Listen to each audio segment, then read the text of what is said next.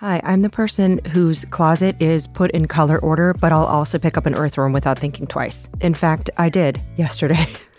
It needed my help. I'm not afraid to be a little messy. Human nature is messy, but nature can help us embrace it. I love the brand 7th Generation. Their laundry detergent lifts away tough stains with the power of bioenzymes. That's exciting. You wipe your hands on your pants after you pick up an earthworm? 7th Generation is like, don't worry, hug a dirty tree, huff some bark, it's good for you. That is the power of 7th Generation. Find laundry detergent and other laundry products at 7thgeneration.com. I love worms. I know I usually save my secrets for the end of the episode, but I'm going to tell you my secret favorite candy. It's Reese's Peanut Butter Cups. It's really Reese's anything, but Reese's Peanut Butter Cups are the thing that I'm like, have I had a bad day? I get these. Have I had a good day? I get these. Chocolate, salty peanut butter, the textures, I love everything about them. Also that there's 2, so I'm like, oh, I get this one for later, which is 1 second later. Anyway, Reese's Peanut Butter Cups, I love you. That's all. If you're me, you can shop Reese's Peanut Butter Cups now at a store near you, found wherever candy is sold, and I am. Hi, it's 2022, me up top, letting you know that this is an encore of a pair of episodes everyone needs, and I really needed some time to be with my family after my dad's brain surgery. I'm back up north. I'm recording this at my sister's dining room table with Jarrett nearby, and there is a fresh update on how we are doing at the end of the episode for anyone who's been following along with our Word family stuff. So thank you so much for all the love and support. Thank you for just keeping us in your big brains and your hearts. Okay, sleep.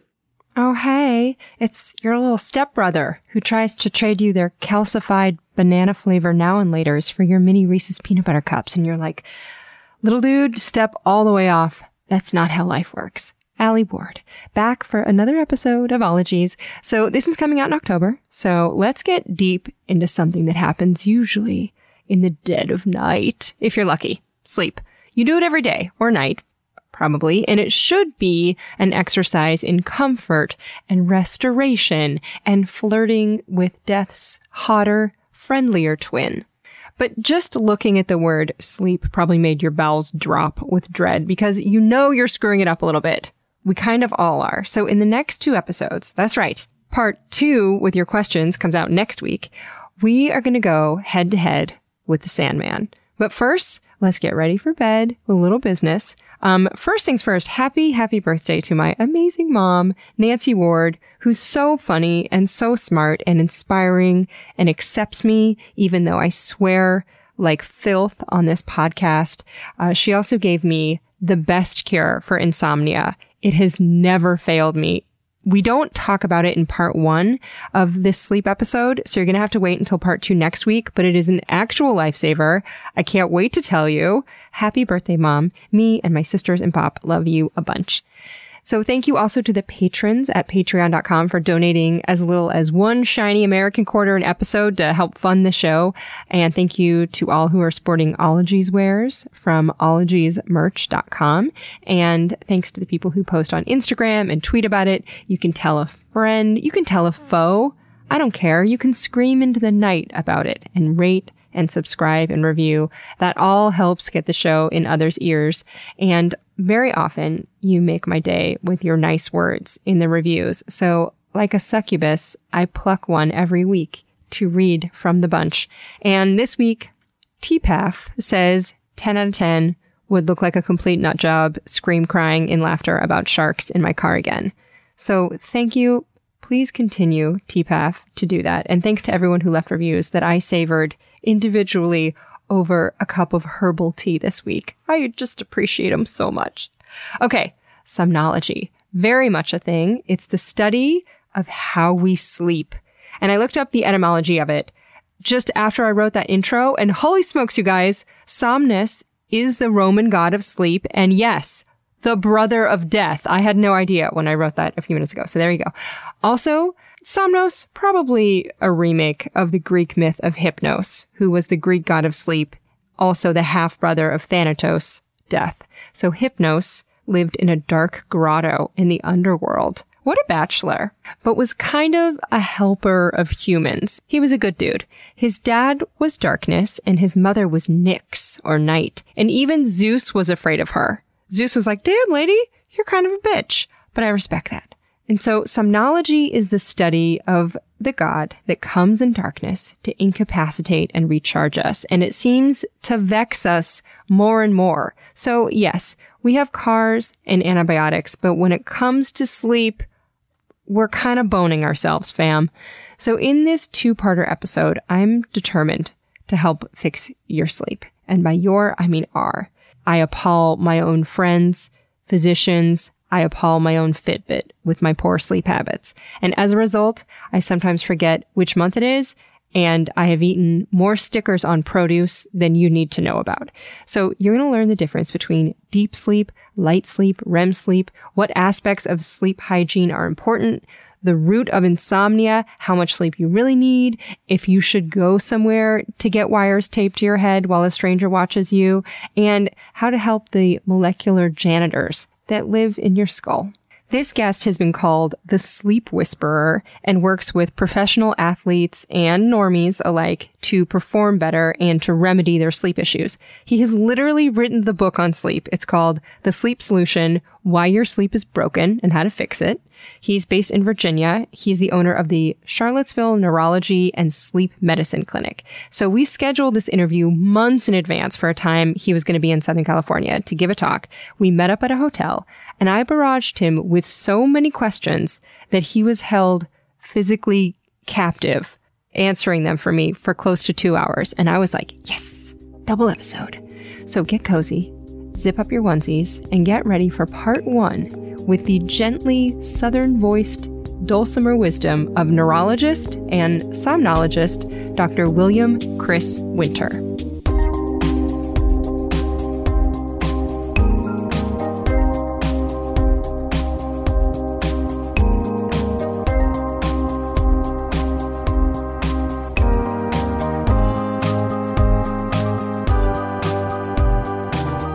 You are a neurologist, but you're also a somnologist. Correct. Because you study sleep. Correct. Why sleep for you? Because I read your book, which is great. Your book is, by the way, so funny. I was like, good. Oh my God, this is keeping me up because it's so funny. Why? And you mentioned in the book that you like sleep and you're a good sleeper. So what drew you to this field if you have no problems in it? So what drew me to the field is just because I don't have a problem with it doesn't mean I don't love it, number one. Okay. Number two, I came into the field completely accidentally. I decided around 3rd grade that I would become a doctor. And I'm pretty certain that there was a phenomenon going on. My parents were both the first people in their families, I believe, to go to college on both sides. So Dr. Winter says that he didn't grow up in a family of academics, but that his Appalachian Mima and Papa supported big dreams for little whippersnappers. We'd go out and visit Grandma and Grandpa in the remote reaches of West Virginia. If you told them that you would be a doctor, they would give you, a quarter and some candy. Oh. So I think from a very young age, I realized if I tell Papa that I'm going to be a doctor, he gets really excited. He calls Mama in. I get some candy and some money, and this is awesome. So I think that probably had a big role in shaping. So I went to be a doctor. I didn't really want to be a sleep doctor or a neurologist, but I started doing research in sleep just to get beer money and biology credit hours as an undergraduate. So quick question, how much does this pay? According to one USA Today article I read, about $150 a day is the going rate for research studies, but there are accounts of folks making over $3,000 for a 9-day sleep study. But based on the fact that the article was titled, quote, "How to Get Paid to Sleep," I'm guessing that the job competition might be stiff. Like drooling, farting, and unconscious, but stiff. A guy said, here, they'll pay you to do some research and you can get some cool things for your med school resume. So it was just completely accidental, but the field is fun. The people within it are inviting. It was a new field. So anything you sort of dreamt up had never really been looked at before. At what point did you get to start doing research on humans? And what was your end goal? Did you want people to sleep better and thus be happier? Like, what did you want to do as a neurologist? Sure. So that was my undergraduate experience. From there, I went to medical school down at Emory and was introduced to Don Blywise and David Rye, who are sort of, they run the sleep center down there. Now, when I was an undergraduate, I was working in a sleep lab, was mainly pulmonary, looked at breathing. These gentlemen were more neurology oriented. So that was my first taste of neurology. I really thought that, the brain was really cool. So I would go to medical school during the day, and then at night I would run these studies. One of them was, and so this is when I first started interacting with real human subjects. One was the idea of if you pull an all-nighter and stay up all night, or if you have a night where your sleep is fragmented, yes, like being on call or something of that nature. Sorry, I just screamed at you. No, it's good. Life. No, yeah, I'm sure it is. I've heard all about you. You've got a lot going on. I'm worried about you, Allie. So the question was, how is that affecting our brain's blood flow in the morning? So we would bring a lot of these were my friends. They were medical students who were looking for a little bit of money. And I would say, hey, you should come do the sleep study. So the sleep study consisted of 3 nights. The first night you would sleep normally. The second night you would not sleep at all. The third night we would fragment your sleep. And the way we did that was we had these little C3PO alarms that made this unbelievably grating sound.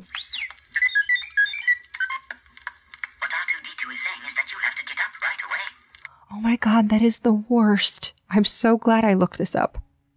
And we had them bolted underneath the subject's bed. Oh God. And so my job was on the fragment, on the sleep deprivation night, I just had to make sure they were doing whatever they wanted to do. They just couldn't sleep. On the fragmented night, I had to watch them, and every time they would fall asleep, I would give them 5 minutes, and then we would start sounding the alarms.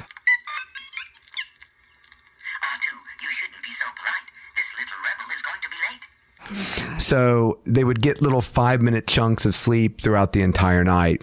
And the funny thing was, all my friends would make these big arrangements for the sleep deprivation night. But for the fragmented night, they're like, so I get to sleep, right? I'm like, yes, you do. But as soon as you fall asleep, you'll sleep for a little while. Then we're going to wake you up. But you can go right back to sleep after that. They wouldn't make arrangements for that. They were a mess after those studies. No. One guy actually woke up and walked out of the sleep center with all the wires hooked to him and was trying to get into his car and had no idea what he was doing. Another person actually got up and went to the bathroom, hooked up with everything. They were absolutely hysterical. And what we found was, it was much more dangerous from a blood flow perspective to have fragmented sleep than it was to actually just stay up. In fact, when you stayed up all night and never slept, for the first few hours of the morning, your brain blood flow was really happening. It was really... So I think that's sort of the background. You pull an all-nighter for a test. The next day, you feel kind of euphoric for a while, and then you crash. So real quick, as if being a walking skeleton covered in raw hamburger isn't chilling enough, just please take a moment to remember that the thought sponge nested in your skull is soaked in blood. So during some stages of sleep, the blood volume goes down, but in REM, it can be engorged with more blood than when you're awake. So yes, you're snoozing and your brain has a dream boner, unless some factor screws it up, like a creep in a lab coat with a C3PO alarm clock. Mm-hmm. But that fragmented night, and when you think about that in relation to people who are on call or a new mother with a baby that's crying out throughout the night, it's a real risk factor potentially for things like stroke. So just not a healthy situation to be in. Oof. Now, do you have kids? I have 3, yes. How did this affect you? Because it's not just new mothers, I imagine. Like, you got to get, like, Papa's got to get up too, right? Papa does. And Papa, I always felt so not helpful and somewhat inadequate during the whole situation that I would always get up. Even when our first child, my daughter, was born when I was a 3rd-year medical student, I would get up and just sit with my wife while she nursed, because I felt like, okay, well, you go take care of this creation I put inside of you, and I'll be getting some sleep over here. So I felt really guilty by that, even though I would often kind of, nod off as we were talking. And the guilt really started from the birth of my daughter. At one point, I fell asleep during labor. No. And my wife said, "Did you just fall asleep?" I said, and this is what I said. I was so sleep deprived from being a medical student. I said something like, "I just didn't know it was going to take this long." Oh, so no. Those are those words that leave your mouth and you're trying to grab them as they leave to shove back in your face. And so I think that part of the guilt stemmed from that comment. So. Oh, and I imagine also as a med student, I feel like there's no one who is more sleep deprived than a medical student. Like, you have these insane long shifts and hours, and then it's like, okay, you haven't slept in 36 hours. Fix this person so they don't die. Correct. So yes, we were very sleep deprived. it's not an accident that a lot of mistakes are made because of sleep deprivation in hospitals. And one point, I was at a computer entering medications for a patient, and I got a call on the phone right next to me, and I picked it up, and this woman said, "Who is this?" And I said, "This is Dr. Winter. Who's this?" She goes, "This is Phyllis in the cafeteria. Why are you sending us medications through the cafeteria pathway?" So I had somehow, in my sleep-deprived haze, gotten into the completely wrong system on the computer, and instead of sending dietary orders to the cafeteria, was putting all their medications through there, which is fortunately didn't hurt anybody, but I had no idea what I was doing. Just like a really Viagra bizarre scone. A scone with Cialis in it. Right. Just like exactly right. Poppy seed Klonopin. That's right. That's good for horrifying. You. These are great. These are really... I'm sure these would sell really well, actually, I think. Now, tell me a little bit about what is sleep? I mean, that's like the golden question, because it does seem crazy that for 8 hours of the day, we just kind of semi-die. It seems we're so vulnerable to predation. We just clock out. Like, what is sleep exactly? Yeah, I don't think people really know. I mean, there's all kinds of theories in terms of sleep being something important for energy balance. There's a metabolic sort of pathway that sleep's very important for. We get some insight into the answer to that question if we look at sleep deprivation models where you take something, they used to put these little mice on these rotating platforms over water, and if they fell asleep, the platform would rotate and push them into the water, which they really didn't like. And so you found that after a very short period of time, there's a lot of brain dysregulation that starts to happen, particularly with the brain, its regulation of our cardiovascular system. Our body temperature gets really screwed up. We have difficulty fighting infection, and generally organisms die fairly quickly with sleep deprivation. So I don't know that we necessarily know exactly what it is, but it's a very important thing for sort of reestablishing balance within our body throughout organ systems. And, every organism does it. They do it differently. Some fish that have to continue to always swim, they'll sleep one half their brain and then the other at other times, and really fascinating things like that. But it's this very preserved process that, kind of allows us to sort of reset and go forward about our day. But to answer that definitively, I don't think anybody really can, which is shocking. It's something, like you said, so basic that we don't really know why we do it. Oof. We don't know? Is this true? I fact-checked it, and yes, pretty much all legit scientific papers start with, even though how and why we sleep is a fucking mystery. For real. But we do know that there are different stages of sleep. So what happens in the different sleep stages? I just got a Fitbit. Yeah. To track my sleep, because I'm very bad. I see you're wearing sleep. it. Yeah. I am. It's like, you've made 200 steps this week. Yeah. But, so the different stages of sleep were kind of elusive to me. Can you go through the different stages of sleep really quick and Sure. when they happen to you in the Absolutely. night or the day?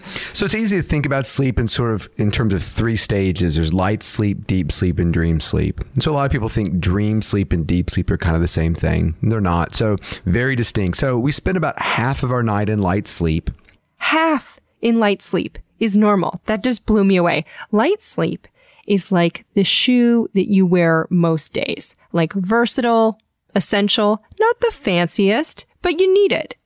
And that's sort of the sleep that sort of moves us through all the different stages. So we're awake and we fall into light sleep. And from there we might dream, and then we'll go back to light sleep. And then we might have deep sleep, back to light sleep, maybe wake up and go to the bathroom. So light sleep is not only the sort of the foundation of our sleep, but it's also the portal through which we move to the different stages.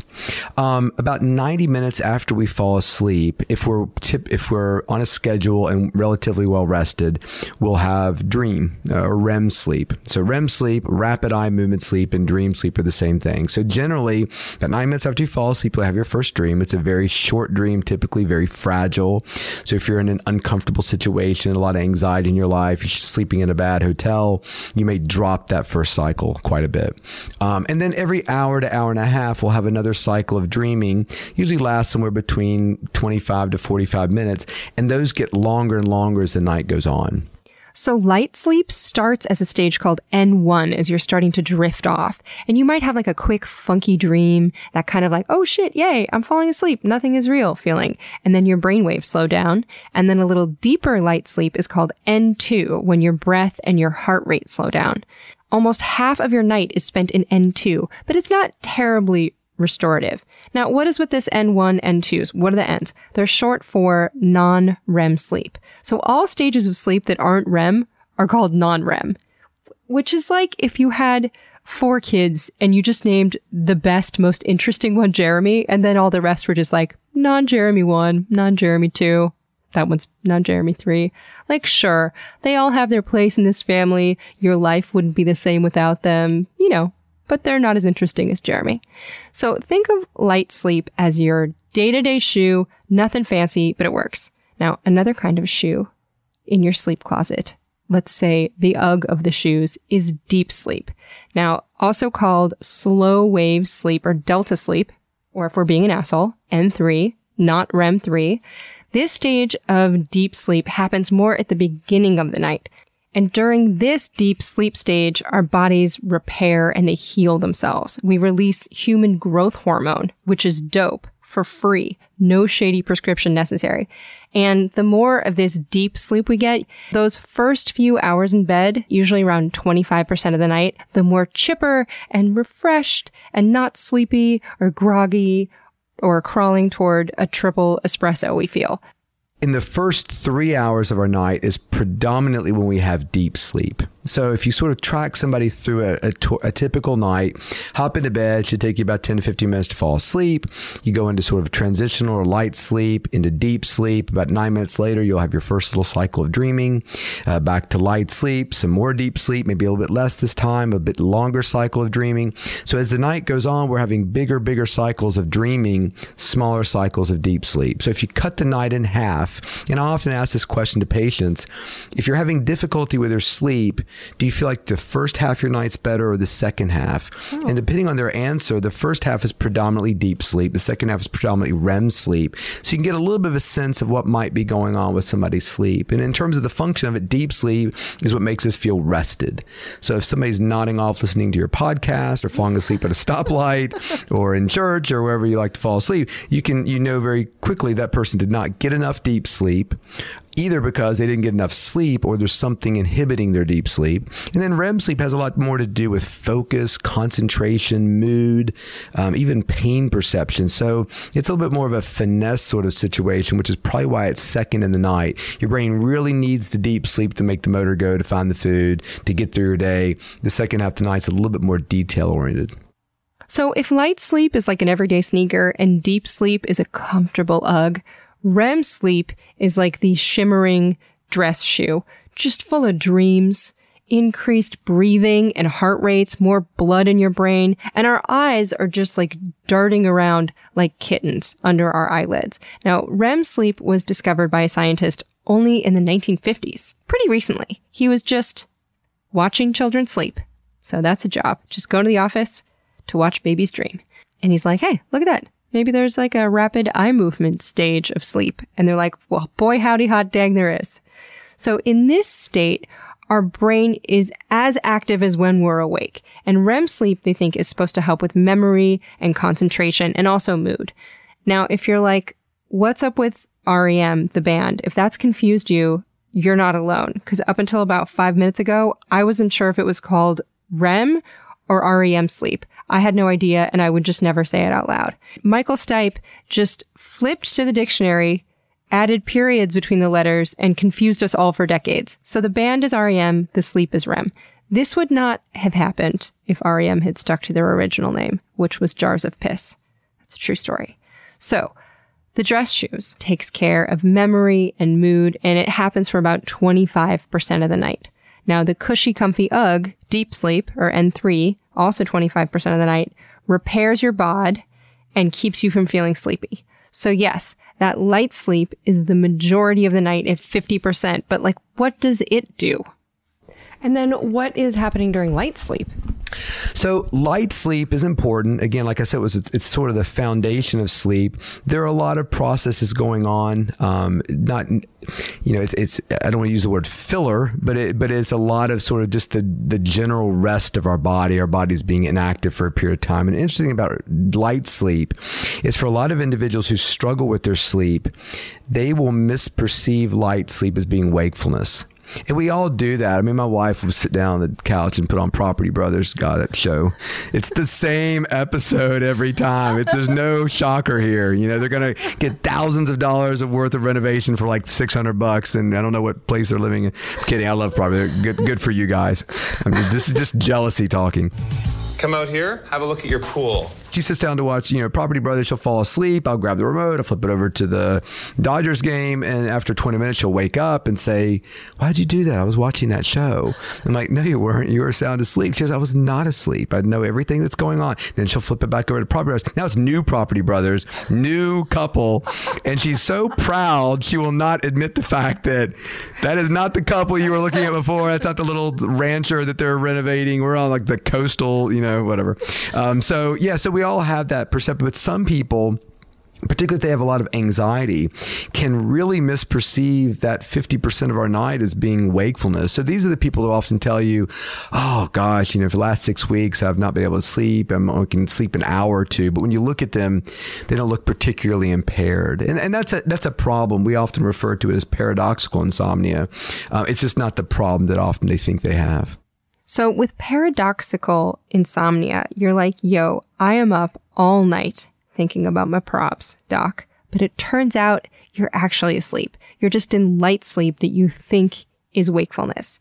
So it's a small percentage of insomnia patients, but it does happen. And insomnia itself is something that plagues a lot of people, most of whom don't fully understand it. And I know that you care about insomnia. We all do. And there's going to be more after the break, but each episode we donate to a cause. And this week it's going to myeloma.org. The International Myeloma Foundation is dedicated to improving the quality of life of myeloma patients while working toward prevention and a cure. And my dad was diagnosed with multiple myeloma in 2013. My uncle passed away from it as well. And the IMF has been just a lighthouse beacon of hope and research and info and support. So if someone has myeloma, which is a blood cancer, you can listen to the hematology episode with Dr. Brian Dury. And there's also an uncut version on my website that has more patient-specific info. So thank you, sponsors, for making that donation possible. And thanks to everyone at the IMF for everything they do. This show is sponsored by BetterHelp. Listen, we're all carrying around just a backpack of stressors and sadnesses. When we keep them all zipped up and the load gets heavier, it can start to affect us negatively. You start to feel misunderstood, sad, resentful. A safe place to unpack that is, you guessed it, therapy. Therapists can help you dump out your bag and work through the heavy garbage that's weighing you down, in my case at least. I've used BetterHelp. They have definitely helped me understand that pushing my feelings down does not actually make them go away. It makes them feel worse. So if you've been thinking about starting therapy, give BetterHelp a try. It's entirely online. It's designed to be convenient and flexible. It's suited to your schedule. You fill out a brief questionnaire to get matched with a licensed therapist. It's so much faster and easier than trying to hunt down a therapist from just online listings and cold calling. That's one thing I love about BetterHelp. And if for any reason you're not vibing with your therapist, you can switch anytime, no additional charge, no drama. So unburden yourself and trauma dump onto someone who's trained for this. So get it off your chest with BetterHelp. Visit betterhelp.com/ologies today to get 10% off your first month. That's BetterHelp, HELP.com/ologies. Oh, KiwiCo. We love you. Kids love you. Parents love you. Uncle Allie's love you.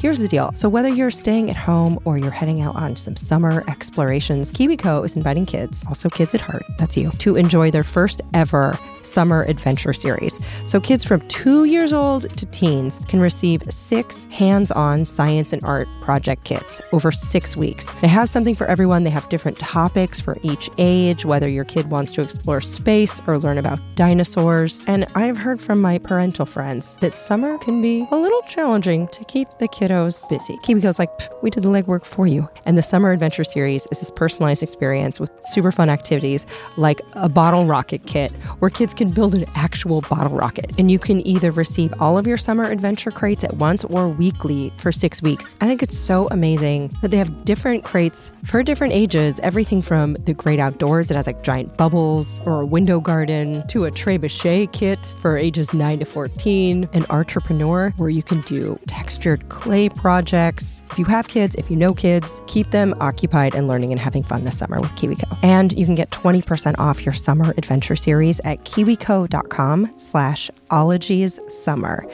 That's 20% off your summer adventure at kiwico.com/ologiessummer. Oh, have fun.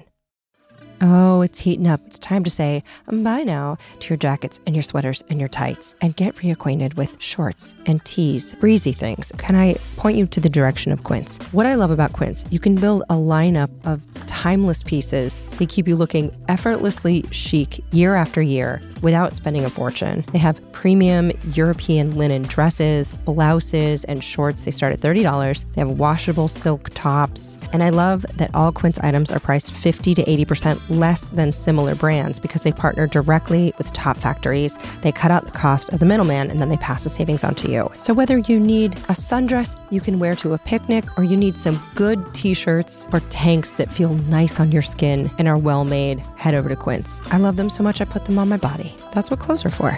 Get warm weather ready with Quince. Go to quince.com/ologies for free shipping on your order and 365-day returns. That's QUINCE.com/ologies to get free shipping and 365-day returns. QUINCE.com/ologies. Oh, hi, it's me, the lady that checks a bunch of scholarly articles before she believes anything, Allie Ward. And I feel like we are similar in that we have a fair amount of skepticism and we like to dive deep and find out what the actual facts are. This is why when it comes to any kind of supplements, I enjoy Ritual, which is a female-founded B Corp, meaning that they're holding themselves accountable to not just the company, but also to the health of people in our planet. And their clinically backed Essential for Women 18 Plus multivitamin has these high-quality, traceable key ingredients in bioavailable forms that are clean. Only about 1% of supplement brands are USP verified, and Ritual is one of them. So I like being able to trust what I'm putting in my body. From an aesthetic standpoint, I'll also tell you that Ritual are beautiful little vitamins. They look like lava lamps and they taste like mint. So taking my Ritual is part of my, morning ritual. That's probably why they named it that, and I didn't even think about it. Anyway, no more shady business. Ritual's Essential for Women 18 Plus is a multivitamin you can actually trust. So get 25% off your first month at ritual.com/ologies. You can start Ritual or add Essential for Women 18 Plus to your subscription today. That's ritual.com/ologies for 25% off. Down the hatch. Okay. Insomnia. Let's tackle it. And so when people come to you, are they usually having trouble sleeping? Or is it mostly insomnia that you have to deal with? Like, what's the big thing that brings people to you? So I think you're about to say it. It's really 50-50. People who walk through our door, it's one of two things. Insomnia or I can't sleep is a huge problem. And then the flip side is the individual who sleeps too much. They're nodding off at work and getting in trouble. They can't stay awake during their college classes. They nodded off during an Aerosmith concert. I mean, name the situation. I promise we've heard it. I mean, I just told you I fell asleep during childbirth of my first, my first daughter. Intercourse during your own wedding. Like, there's really some interesting things that people fall asleep doing. There are entire Reddit threads devoted to this topic. If you need some tales about drowsy pilots or people waking up in Halloween coffins and bathtubs. Now, your old Uncle Allie has fallen asleep in her car in the driveway after pulling in on multiple occasions. I've fallen asleep on the bathroom floor with a toothbrush in my hand. Somehow I've fallen asleep face first in the laundry pile more than once.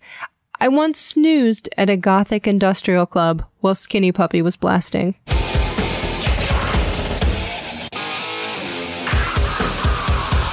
All while sober.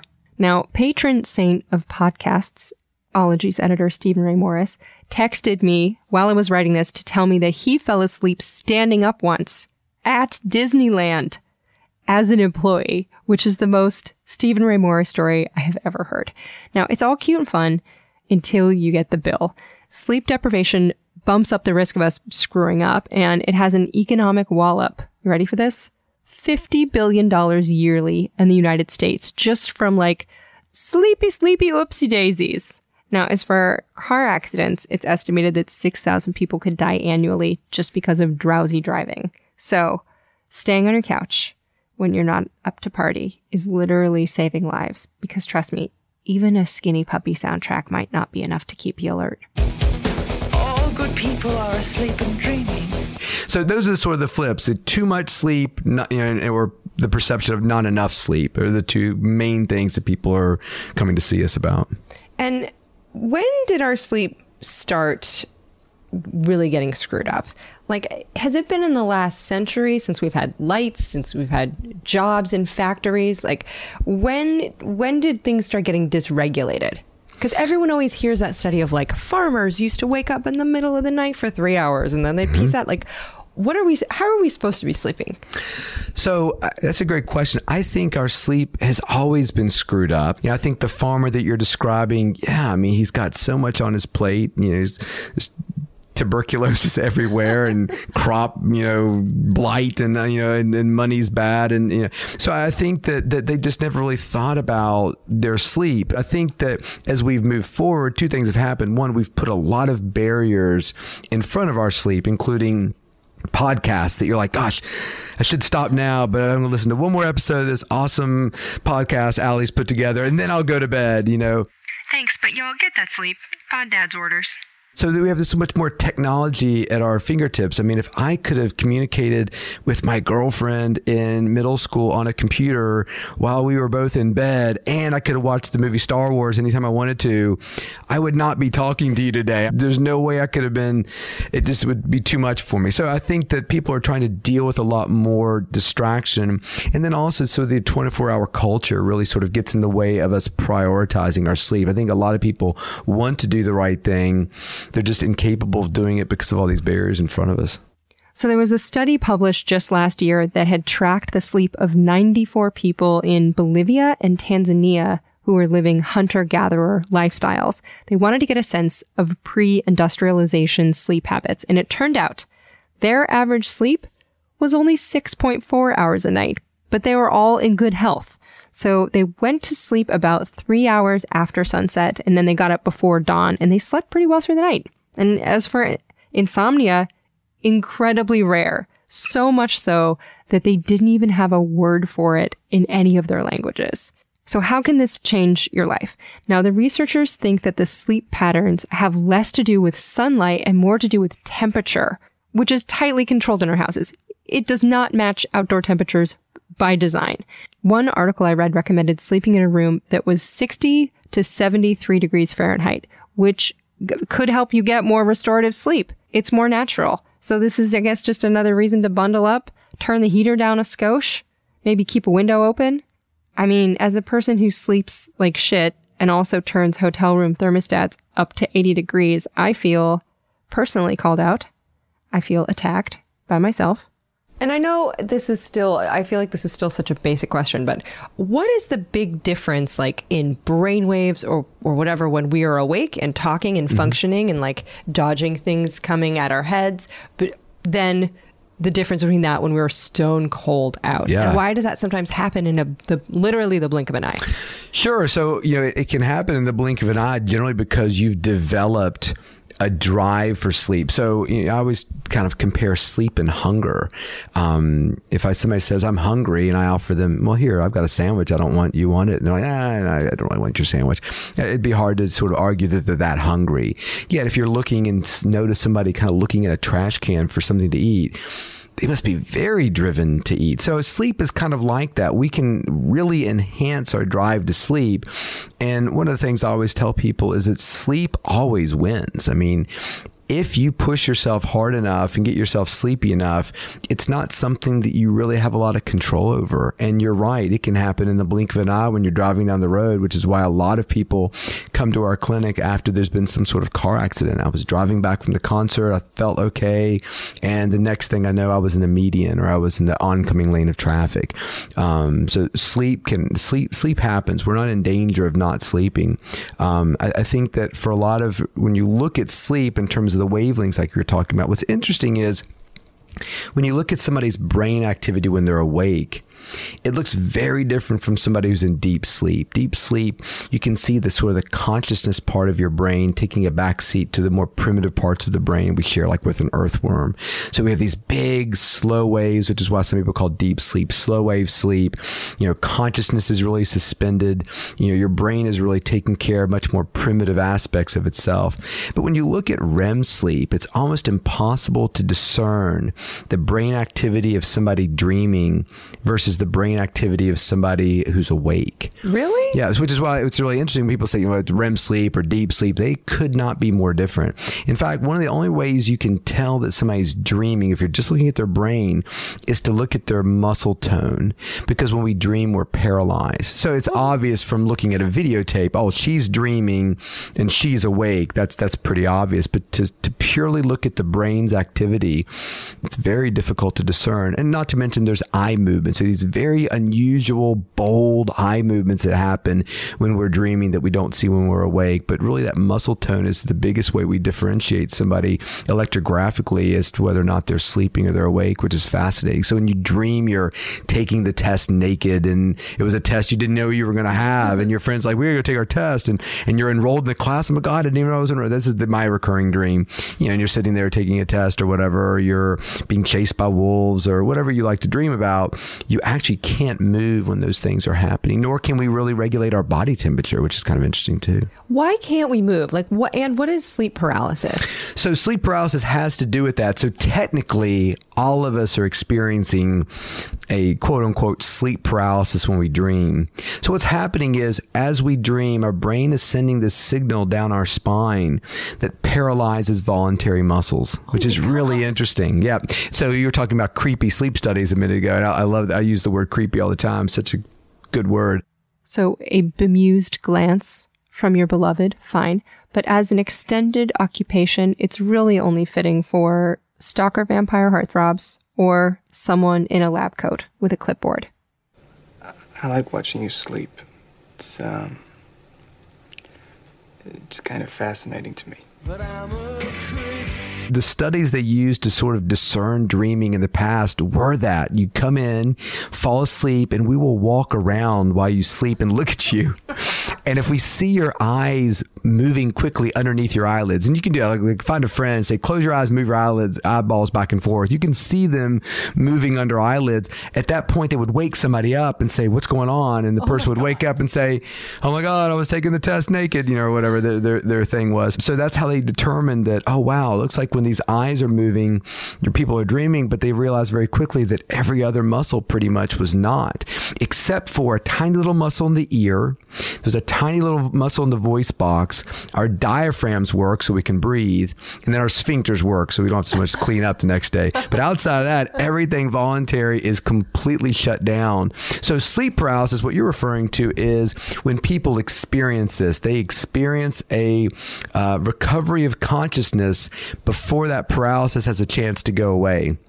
So what happens is you go to bed, and usually it's happening during stressful times in your life. And when you wake up, you hear the alarm clock going off, but you're powerless to move to turn it off. And it can often feel like something's like on your chest, like sitting on you. It can be a terrifying experience. It usually only lasts about 30 seconds, a minute maybe, and then it passes. But for a lot of people who have those kind of fluctuating lifestyles and difficult schedules, they can feel it a lot. It is a classic sign of narcolepsy. So if you get it a lot and you're excessively sleepy, it could be a sign of that. And interestingly, predominantly like in the Southern African American community, they often talk about something called the witch riding you, which is awesome. I was going to say, what if it's an invisible witch? But I didn't even know that was a thing. So if you look at antiquity, and one of the cool things about sleep is this awesome intersection between science and mythology. If you look at sleep, there's this idea of the witch riding you. So they would think that a witch was literally sitting on your chest when you slept at night, riding you.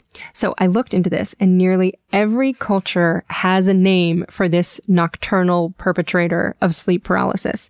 In Scandinavian culture, it's a mare or a damned woman. And in Fiji, it's a demon. In Thailand, it's a ghost. In Britain, it's an old hag.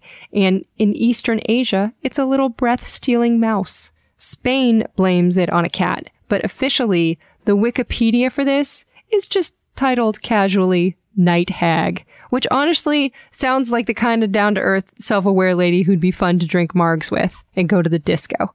Just a side note. So this Next Aside was written and recorded in 2018 before I had read some great 2020 discourse on language and favoring the word Black, capitalized, please, instead of African American. And also before I learned that the term Caucasian is rooted in some deep racism. And now we just say white.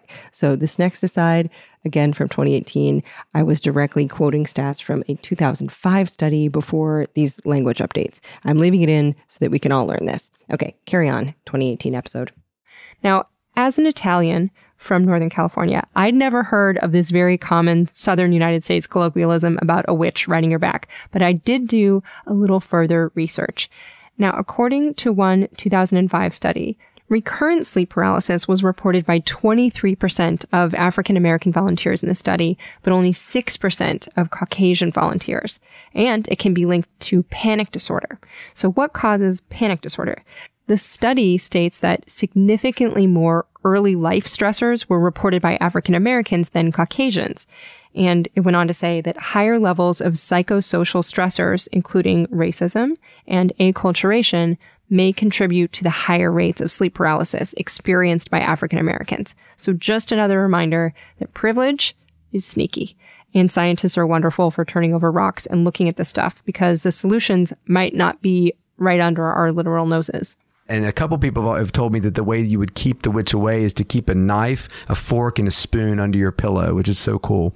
I love that kind of stuff. But even like, incubus and succubus, when you read about these demons that would kind of visit people during the night, there feelings of paralysis, or there's some really great Renaissance paintings of these demons sitting on top of people's chests. There's one called The Nightmare. And that was the thought that this thing was sitting on you, which is why you felt the weight, but it was actually the paralysis of the muscles in between your ribs, making your rib cage less easy to expand when you breathe. So it felt like weight on you, which is really interesting. Has that ever happened to you?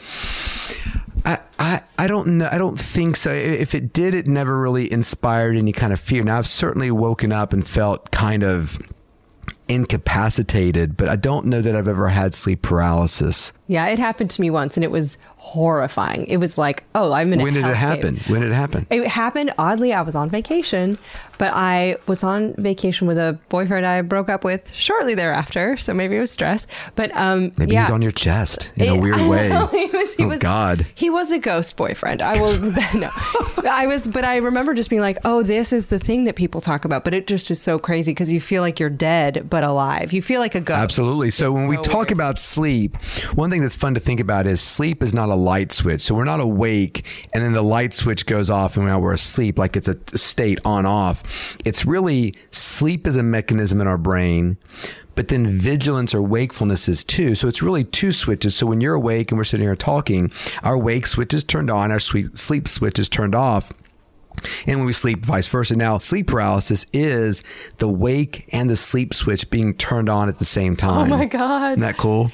Are these switches kind of like, instead of binary switches, they're more like levers that go kind of go absolutely. Up and down, like absolutely. in a continuum? And they're affecting each other. So as the sleep switch gets turned on and we start to accumulate chemicals like adenosine, that is feeding back to make the other switch. It's like I don't know if you've ever been like a water park, like an indoor water park often has this massive bucket in the middle of it that's constantly getting filled with water. And every 7 minutes, it just dumps it on everybody. So that's kind of how sleep and wakefulness, as we are awake and talking, we're accumulating chemicals that are making that sleep bucket wanting to tip over more and more, which is why we are a lot sleepier at 11 p.m. than maybe 11 a.m. And so what happens in sleep that is kind of like a janitorial system? Like I read something about how with Alzheimer's and other brain diseases that your brain kind of like rinses off plaques, perhaps. I don't know. Absolutely. What kind of things are we cleaning? And I'm also asking you this as a way to get myself to sleep more, to scare myself, because I know I've got like a grimy ass brain and I'm like, how can I clean this thing? That's great. So much to unpack there. Sorry. So yes, when I was in medical school back in the late 90s, I remember the lecture on the lymphatic system with an L, lymphatic, which is the cleaning, janitorial, that's a great word, janitorial system of our body. It's getting rid of waste products, kind of flushing it out. And I remember our lecturer saying, but interestingly, the brain doesn't have one. And then we went on to the next topic. And I remember sitting there thinking, wait a minute, the most important organ of our brain or our body does not have this janitorial system. So it turns out that he in science was wrong. This fantastic researcher in Maryland, she discovered it. And I'm blanking on her name right now. Nedergaard, I believe was her name. Danish neuroscientist Dr. Maiken Nedergaard in 2013, for anyone who just wants to get a tattoo of a new science hero. And she discovered it. She just said it's hard to find because the way we would prepare cadavers, you wouldn't see it. So she not only discovered it, she named it the glymphatic system with a G.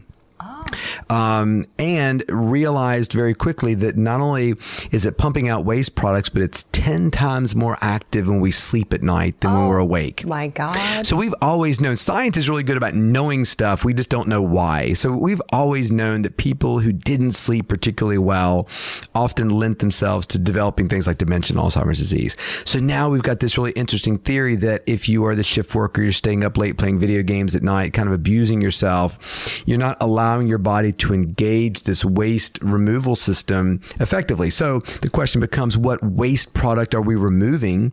We are removing a product called beta amyloid, which is exactly what you said, the constituent of plaque in Alzheimer's disease. So if you have a busy schedule, you don't value sleep. And it's interesting because I'm getting the sense from you, reading about you and learning more about you, is that you kind of look at people on on a scale of the horrible insomnia patient, can't sleep, tries like crazy, desperate for sleep, dreads going to bed at night. And then you've got sort of you, the alley, the neurosurgeon, which is the person who's like, if I get 2 hours of sleep, I'm pretty good. We want you to be in the middle, but we want you to find, as you start getting into your 30s and 40s, that middle ground of just because I can do it probably doesn't mean I should. So one major thing you can do to ease insomnia, you ready for this? Stop being afraid of it. Dr. Winter says that the main cause of insomnia is anxiety and fear. You can see the Fearology episode with Mary Poffenroth for a 1-2 punch on dealing with that. She's incredible. And also on the same token, if you think you can get away with 4 hours of sleep, go ahead and try getting more. Let your brain's cleanup crew get to work. Now, what other things are we cleaning out other than the plaques? Like, how does that affect our memory and our motor coordination and like our ability to think quickly by having a cleaner brain? Yeah. So all those things you mentioned are true. So, and you can look at science in one of two ways. You can look at the science that either deprived or restricted sleep, or you can look at sort of newer science where you force people to sleep longer and even just rest longer. But even within sleep medicine, my specialty is sleep and performance. So I work with a lot of professional sports teams. Not that I really care that much about athletes. I mean, I care about them. I care about everybody. I'm not sort of rabid athletic fan. But what I like about athletes, when you study it and you improve their sleep, we can immediately measure how well they're doing. So I've never seen the Allie baseball card. How's she doing? 2014 was a good year for her. She batted this, she ran this, she scored this many runs. So we're all doing things that require performance. Athletes, we just tend to measure it more. Right. So when you actually get an individual to restrict their sleep, so we don't do a lot of sleep deprivation experiments anymore because they're kind of difficult and inhumane and frankly somewhat dangerous. But even if you just restrict sleep, those things to me are much more meaningful. I think most people believe that if you stay up all night, you don't work that well the next day. But what if you got 4 or 5 hours of sleep for several days in a row? So I use a Fitbit, and this was actually me all last week. Averaged 4 hours a night for an entire week. I was so foggy that I confused my itinerary. I missed my first flight in 10 years, and then I cried in an airport bathroom out of frustration at myself, like a big, weepy, cranky baby. So does lack of sleep make me a weak person, though? Well, physically, yes. It's been shown that your bench press drops by 20 to 30 pounds. We make 3 times more attention errors. We have a much more impaired ability to read the emotions and cues of others.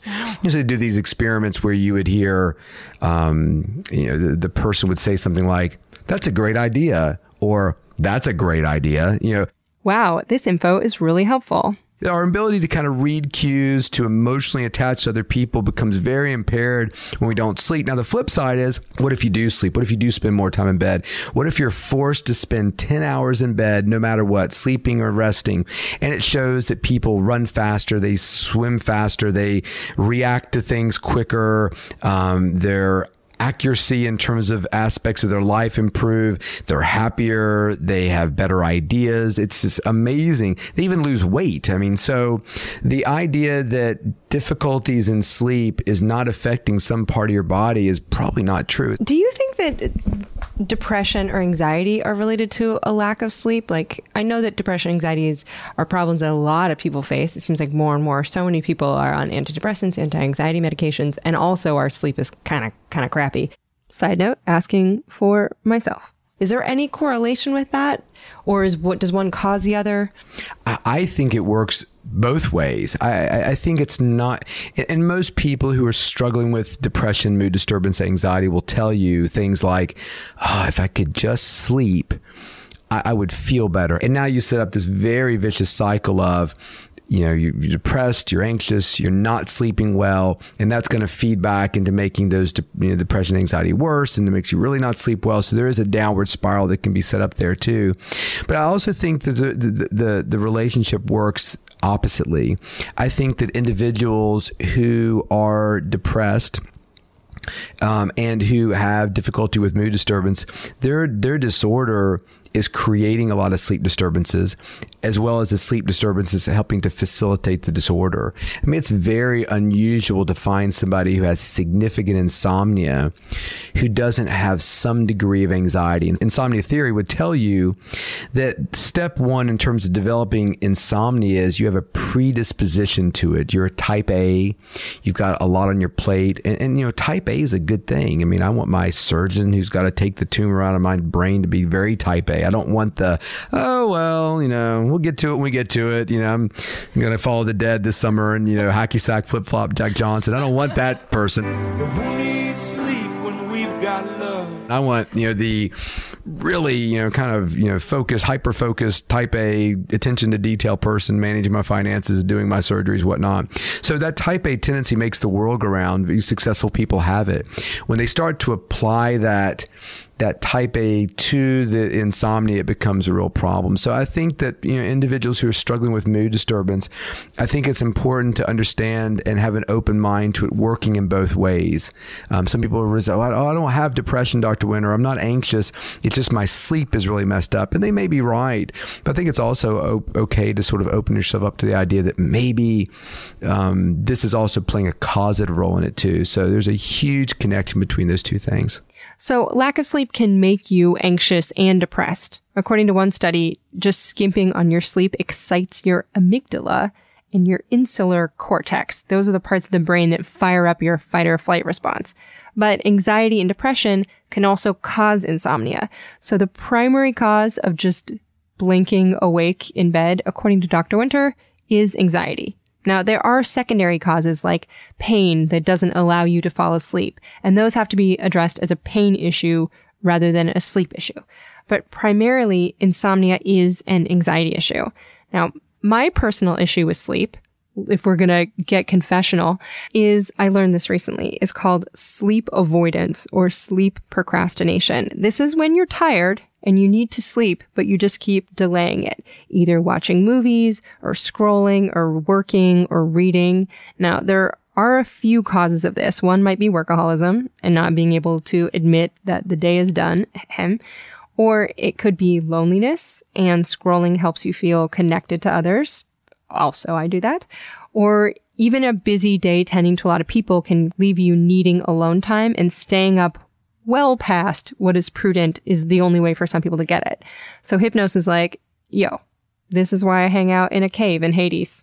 Nobody bugs me. So what are better sleep habits? The CDC has some hot tips. Centers for Disease Control, who apparently considers not sleeping enough kind of a disease, says be consistent, go to bed at the same time each night, including weekends if you can. Make sure that your bedroom is quiet, dark, and relaxing and at a comfortable temperature. We've learned colder is better. Who knew? Remove TVs, computers, smartphones from the bedroom. The CDC says to throw them into the simmering caldera of a volcano, if you have one. Also avoid big meals and caffeine and booze before bedtime. We all kind of know that we're supposed to do those things. I'm trying to shift the way I'm thinking about sleep to thinking of it as a free thing you can do to make your brain sharper and your skin glowier and your future less addled with disease. So if sleep hygiene were a thing you could buy and just not do, we would all be so pumped for it. We would Amazon Prime the shit out of it. But really it's just a behavior. So we have to see value in the behavior. How much does sleep hygiene affect how much you actually sleep? Like when you have to prescribe sleep hygiene, what do you tell people to do? Yeah. So what I would say about sleep hygiene is this. The media focuses a lot of attention on sleep hygiene because it's sort of a digestible little bite-sized nugget. Hey, having trouble sleeping? Make sure your room is this temperature. And here's a study that shows that. Great. Moving on to the next topic or, whatever. So sleep hygiene is great. I would say that in terms of its ability to solve a problem, 20%.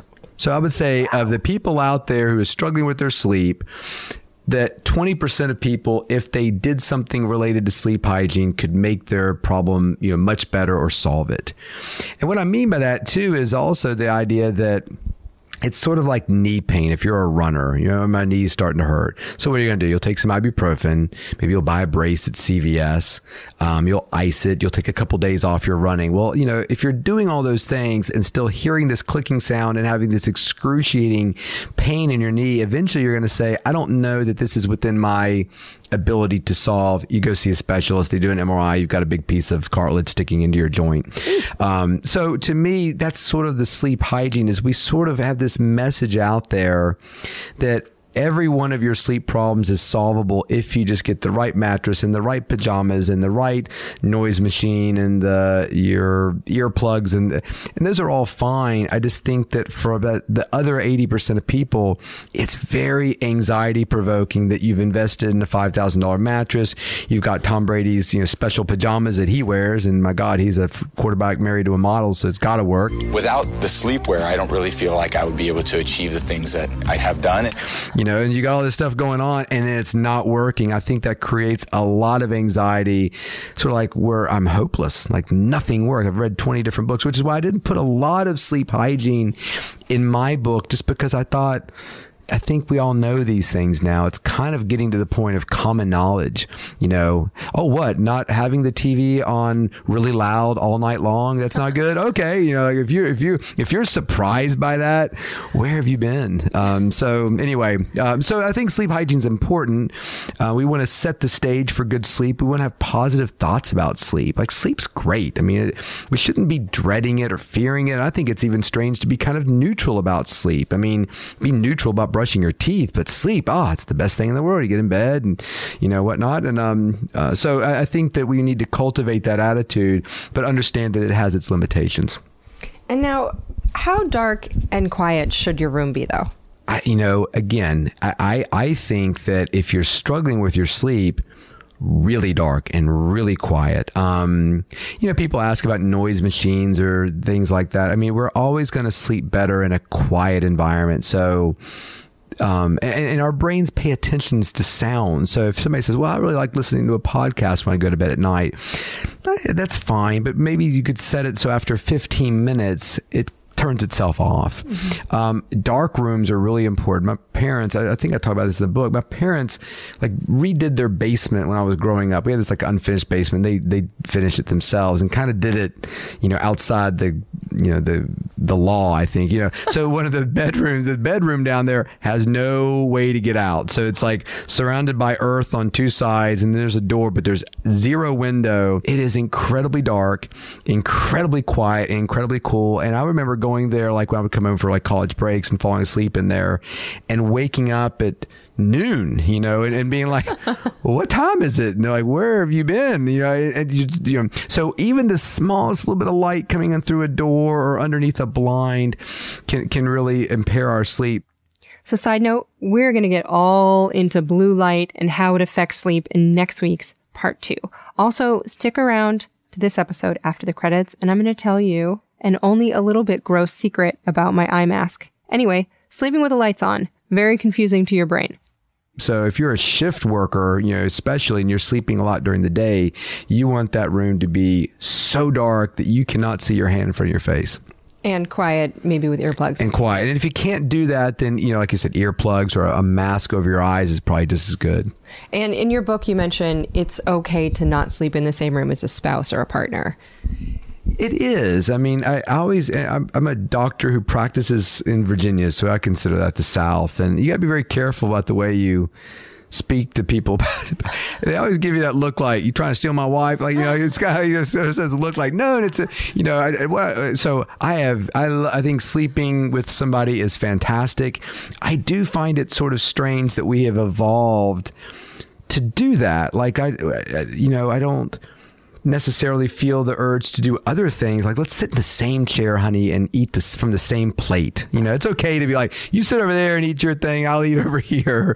There's a lot of things we do separately. Oh, you do it over there, I'll do my thing over here. Even our bathrooms have 2 different sinks sometimes. You know, so I do think it's funny that we've evolved to kind of create this thing that we need to sleep in the same bed. And maybe it was evolutionary that, you know, houses were small, you were conserving heat, there are things of that nature like that. But, you know, I think that you can love somebody intensely and not be in the same bed with them. Or, you know, what I always tell people is some things that's a little bit more palatable for some couples is, let's pick Thursday. Thursday will be the day we watch Handmaid's Tale, but then we sleep separately so we can consider what that means in terms of society, independent of one another. And over breakfast, we'll talk about the episode and how we feel about it. I was asleep before. That's how we let it happen. You know, or whatever. So that way there's no guilt. It's like, oh, it's Thursday night, we're going to sleep separately. And it's kind of fun to get back together on Friday night, you know, kind of thing. So when I was on call as a doctor, I would always sleep in the basement in a guest bedroom that had a window, by the way. And I know my wife was secretly thrilled when I would not be there. You know, she can stretch out and somebody's out there not moaning or pagers going off and whatnot. So I think it's okay. I mean, if somebody says, look, I really like sleeping with my partner, I don't want to sleep away from him or her, that's perfectly fine. But I think it's also, we are capable of loving somebody and not be in the same mattress. I think you maybe just saved some marriages right there. So, yeah, we call sleepcation. I think my wife came up with that word. They call it a sleepcation. It's kind of exotic, like, ooh, wonder what they're up to tonight. And you know, and I always tell people, you know, you can get in bed and read and maybe fool around.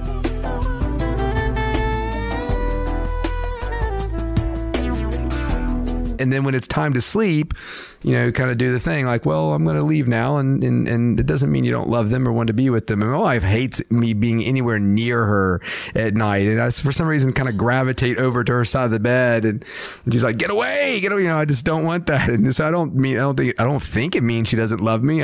But, you know, I think that people just need to sleep and do what's right for their sleep and not necessarily have some, you know, guy breathing and hanging over top of, you know, like, I think it's probably a good thing.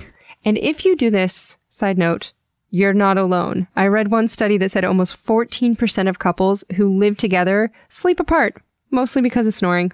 And I read this one tip that said sleeping on your back can cause snoring, and you can wear a t-shirt with a pocket backwards and put a tennis ball in the pocket to train you not to sleep in Shavasana corpse pose.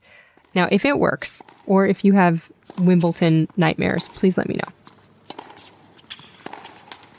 30. Now, what about naps? Good or bad? My definition of so I think a nap is good if you're an efficient sleeper. What I mean by that is, if you're somebody who gets in bed, falls asleep in a time that's pleasing to you, you sleep relatively well, and then you still feel like you need sleep on top of that, I think a nap is a great thing. You know, if you can build it into your day at a designated time and have a little place where you can do it that's kind of special. And I think that's great. I think it's a bad idea when somebody says, well, I went to bed last night, I was really upset about a decision on The Voice, and I can't believe they sent her home because she's so much better than that guy who's saying Dock of the Bay, for God's sakes. And he got through singing Dock of the Bay. I don't believe it. And she completely reworked that, Christina, whatever. Anyway, I'm digressing. So you're really upset about that thing, and you go to bed, and it takes you 3 hours to fall asleep. You were up all night because of that. You can't believe the decision. And then you take a nap the next day because you couldn't sleep last night. Now, you had the opportunity to sleep, but for whatever reason, your brain decided it didn't want to. I think that's a dangerous path to go down. You see that a lot with retired people. There's no kids in the house anymore. I love old people. They can get up at 3 o'clock in the morning if they want to. They can go to bed at 6 o'clock after McNeil Lair if they want to. They can do whatever the hell they want to. They've earned it, for God's sakes. But the problem is when they have no sort of constraints on their sleep, if they have a bad night, then they just sleep in or take a massive 4-hour nap right before, at 5 o'clock in the afternoon. And now it's 11 o'clock. They want to go to bed. They can't. Now they're frustrated. And so the cycle sort of begins. So I think napping is great. Try to keep it relatively short, 20, 25, 30 minutes, closer to the beginning of the day. So we're adding on to last night, not subtracting from the upcoming night. And I think naps are great. I mean, it's such a wonderful thing to, kind of sleep at a time when you're not supposed to. And I think it's also interesting to pay attention to how you fall asleep when you nap. Meaning, I've got a lot of people who it takes them 4 hours to fall asleep at night, and they feel completely dependent on sleeping pills. But they'll say things like, I was, sitting the other day, and it's hard for me to, I come up from church, I'm so exhausted, I take a nap. And I always ask them, well, what pill do you take your nap after church? And look at you like, oh, I don't take a pill then. Well, why do you think you're able to fall asleep after church, but you're not able to fall asleep at 11 o'clock when you want to go to bed? And it's always interesting, the answers they give you, because we think of nap as being this sort of extra credit. Teacher gives you some problems, and the last 2 problems on the test are extra credit. Well, I got some time, I'll do it. No pressure. And you usually get those right, because it's like, if you get them, great. If you don't, it's not that big a deal. It's extra credit. Nap's sort of like our sleep extra credit. It's bonus sleep. But boy, the final exam is our sleep at night. We got to sleep now. Like, we want to kind of get out of that place. So that's not a good place. So the anxiety of sleeping doesn't let you sleep. Doesn't let you sleep. And so we don't want nap to facilitate the process. So to recap, naps are fine, but not if they mess up your bedtime. So do it earlier, or just save that sleepiness for sweet, sweet night slumber. Now, if sleep is an issue for you or for someone in your life, maybe take like a nerdy approach first and just gather some data. And so what is the best way to track it? Because knowledge of your sleep will probably motivate you to get better sleep. Are Fitbit trackers good? Should you wear like a headband with electronics on it? Should you just try to keep a journal next to your bed? Like, what's the best way to figure out if you're getting enough? So all those things are good. I think the best way to figure out if you're getting enough sleep is to look up, either in my book or online, something called the Epworth Sleepiness Scale. So I was hoping that this quick test was named for like a Lord Epworth, the Duke of Naps, who fell asleep playing croquet. But it was actually coined by an Australian, Dr. Murray Johns, for the hospital that he works at. Okay, a little bit of a snooze fest on that backstory. Anyway, you can take it at epworthsleepinesscale.com. I myself scored an 11, mild excessive daytime sleepiness. Now, Dr. Winter explains what this scale is. And which is a series of scenarios that you might find yourself in. And the question is, how likely would you fall asleep if you were in that situation? How likely would it be for you to fall asleep reading a book, watching television, passenger in a car for an hour? If you're answering the question all the time, always fall asleep, can't read because I fall asleep as soon as I start reading, I really can't sit down in the evening or I'll fall asleep, that's probably a good indication that you're not getting enough sleep or there's something wrong with it. So I think all those modalities that you mentioned, sleep diaries, Fitbit tracker, I'm wearing one that's made by Nokia, which I think is outstanding because it uses movement and some heart rate variability. All those things are great. You just need to understand sort of what they're built to do and what they're not built to do. But they're a great way. All of these things do such a good job of keeping us honest about our sleep. I mean, I would go around and tell people I get 7 hours sleep at night, go to bed around 11 o'clock, get up around 6, which is such a lie. Like when I started wearing these, I wore several trackers on my arm for a month to see which ones were good and not so good. And then I did a sleep study of myself on the last night, wearing all of them to see how how they compare to the actual sleep study. And the thing I learned the most about that process was what a liar I was about my own sleep, and not even knowing that I'm not deceiving people intentionally. It's just that, yes, ideally I would like to go to bed at 11 and get up at 6, but my son swims, so he's got to get driven to the pool early. Or Stephen Colbert looks really funny, so I'm watching some of his monologue. And by the time we get the dog put away and I, get some water and kind of get things, turn the lights off for my wife who's falling asleep on the couch, check on the kids. Oh God, check one more email and see what's going on here. It's closer to midnight or even later sometimes. So I think those things do a very nice job of kind of keeping us honest about how much sleep are we really getting. And I think that can be a very valuable first step in terms of solving a problem. But I do think that there's a lot of questions you can, do you sleep well at home versus at your girlfriend's place? Do you sleep better after a bunch of beers because you feel like you do versus when you don't drink? And I think, posing a question to something like a Fitbit can be really interesting. I'm really on an exercise kick. Let me look how my sleep looks now versus a few weeks ago before I started. Oh, wow, it looks a lot more efficient, or I seem to have more deep sleep, or I fall asleep a lot faster. Generally, they work best when you're comparing data to itself, like your own data. Pre this guy I'm dating, post this guy I'm dating, pre this supplement I'm taking, post. That's where it tends to work its best, I think. And if in general, if someone's saying I'm having trouble sleeping, I'm having trouble falling asleep, I'm having trouble getting the right amount of sleep, is there like a one basic piece of advice that you're like, start here and see if that helps? Yeah, it's interesting. I think if somebody says to me, I'm having trouble sleeping, they've already sort of moved past the biggest barrier, which is the person who comes to me and says, I can't sleep. Dr. Winter says that a lot of times we're getting a little more sleep than we think we are. Because if you literally did not sleep, you would not be alive. Wait, what's the record? I mean, the world record is something like 11 days, and even that was a sham. The investigator said we couldn't keep him awake. He kept having these little micro sleeps, even when he was standing on his feet. So, provided that we're not seeking the world's attention by not sleeping, how much should we sleep? A lot of people are seeking 10 hours of sleep at night, but they're only capable of getting 6 hours and 45 minutes. So that difference of 3 hours and 15 minutes, I think, is insomnia. It's also important to make sure that there aren't things that are happening within your body that are impairing your ability to sleep as well, too. That can be something from insomnia to restless leg syndrome to sleep apnea. There's a lot of things that happen at night that can impair our ability to sleep. And how necessary is a sleep study usually? Is it like, go figure out what it is? Okay. I mean, I really work hard to keep people out of a sleep center. I think most, we learn as doctors, most of the diagnosing and treatment of problems has to do with the clinical interview. So that's why we spend a lot of time talking to our patients, because we need to understand what the problem is. The sleep study is often confirmatory. Like, I already think this is what's going on, so we'll do sleep study to confirm it. Or sadly, in 2018, a lot of times the study is done because that's the only way you can get insurance to pay for something. Oh. They won't take the expert's word for it. They want proof that this person has narcolepsy. They want proof this person has restless leg syndrome, even though clearly from their story, that's exactly what's going on. So not everybody who has a sleep problem needs a sleep study. And of the people who need sleep studies, many of them can be done in your own home with these little simple devices. So don't let that be a stopper in terms of getting help. But, when they're necessary, they can be incredibly helpful. So sleep studies can be a great ally in terms of convincing doctors that you do indeed have a serious issue. They can also be a little bit like Mr. Snuffleupagus. And if insomnia is caused by anxiety in your life, taking a break and sleeping in a hotel room-like environment can be just the vacation you need from your usual mental anguish, even if you have a bouquet of wires taped to your face. So if you want to start small, you can jot down the hours you sleep, of course, or you can try a sleep tracker.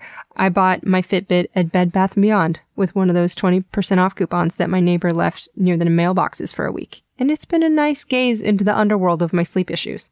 Now, tune in next week for part 2, which features more remedies to your sleep issues. Patrons wrote in with over 200 questions. We got to as many as we could. We covered sleeping pills, supplements, genetic factors in sleep, blue light, making good habits stick, alcohol to get you drowsy, sleepwalking, sleep talking, the best positions for snoozing, and of course, my mom, birthday girl Nancy Ward's magic cure for insomnia that I use all the time when I've had too much caffeine or it's 7 p.m. but I have to go to sleep to get out for the airport. So all of that is next week. So make sure to come back. The extra hour or so for part 2 could add years back onto your life. Now, meanwhile, Dr. Chris Winter is at Sports Sleep Doc on Twitter, and his book is called The Sleep Solution: Why Your Sleep is Broken and How to Fix It. And he also has a kid's sleep book that came out in 2021 called The Rested Child: Why Your Tired, Wired, or Irritable Child May Have a Sleep Disorder and How to Help. So just FYI, that's another book he's got. Now, you can follow Ologies at Ologies on Twitter and Instagram. I'm Allie Ward with 1 L on Twitter and Instagram too. You can get a comfy Ologies t-shirt to sleep in at ologiesmerch.com. Thank you, Shannon Feltus and Bonnie Judge, for so many great designs that are up. You can join the Ologies Podcast Facebook group, which is just a haven for benevolent and curious nerds on Facebook. I love each and every one of you in there. Thank you, Aaron Talbert, for adminning. Thank you to editor Stephen Ray Morris for losing sleep, piecing this all together each week. Nick Thorburn of the band Islands wrote and performed the theme music. And now at the end of each episode, I tell you a secret. And this is part life hack and part ew. But okay, so sleep masks always annoy me. They fall off. The Velcro gets stuck in my buffalo hair. And so a few years ago, I started using a sock. You take a knee-high sock. Mine have all been worn on my feet before. I just don't care. I washed them. Anyway, take a knee-high and you pin it in a big loop like a snake eating its bud. Put a safety pin in it and then you pop that thing on your head and it stays all night. It is weird if you begin dating someone and you're like, good night, I'm putting this old sock on my face now. So if you're crafty, you could probably artfully sew it together. If you don't have knee socks, invest in a pair. Wear them on your face. Bonus, if you lose one, you have a spare, and they're very machine washable. So if you do this, please take a photo for me and tag it #OlogiesSockface. I promise to post one also. Also, hi, it's 2022, Allie Ward again. Just saying thank you for bearing with these encore episodes. The last couple weeks of my life have been maybe the hardest. On Friday, if you've been following along with what's going on with my family, my dad had emergency brain surgery for a brain tumor.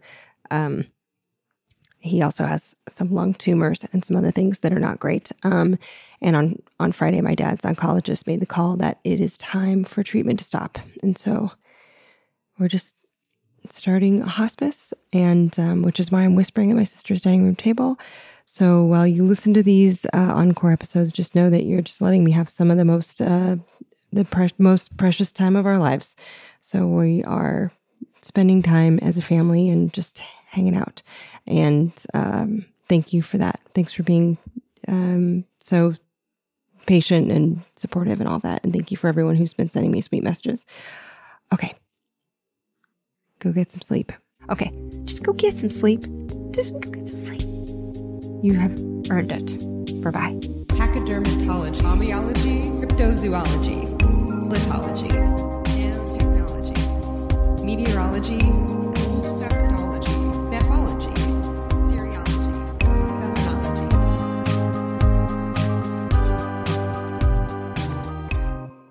Sleep? Yes, I sleep. Escape to Ocean City, Maryland, and discover a place that just feels lighter, where every day feels like Saturday and French fries are a food group, where flip-flops are always in fashion and seafood is always in season, where the boardwalk is bustling and the beach is right outside your door, where you can rise with the tide and feel like a kid again. Ocean City, Maryland, somewhere to smile about. Book your trip at OCOcean.com. For 25 years, nothing has tasted better after a hard day's work than a Mike's Hard Lemonade. It's because since day one, Mike's has been making lemonade the hard way. We use 3 kinds of lemons, all hand-picked from family farms, then blended to perfection and cold-pressed to create the epic hard lemonade you know and love. Mike's Hard Lemonade. Hard days deserve a hard lemonade. Mike's is hard, so is prison. Don't drive drunk. Premium malt beverage with flavors. All registered trademarks used under license by Mike's Hard Lemonade Company, Chicago, Illinois.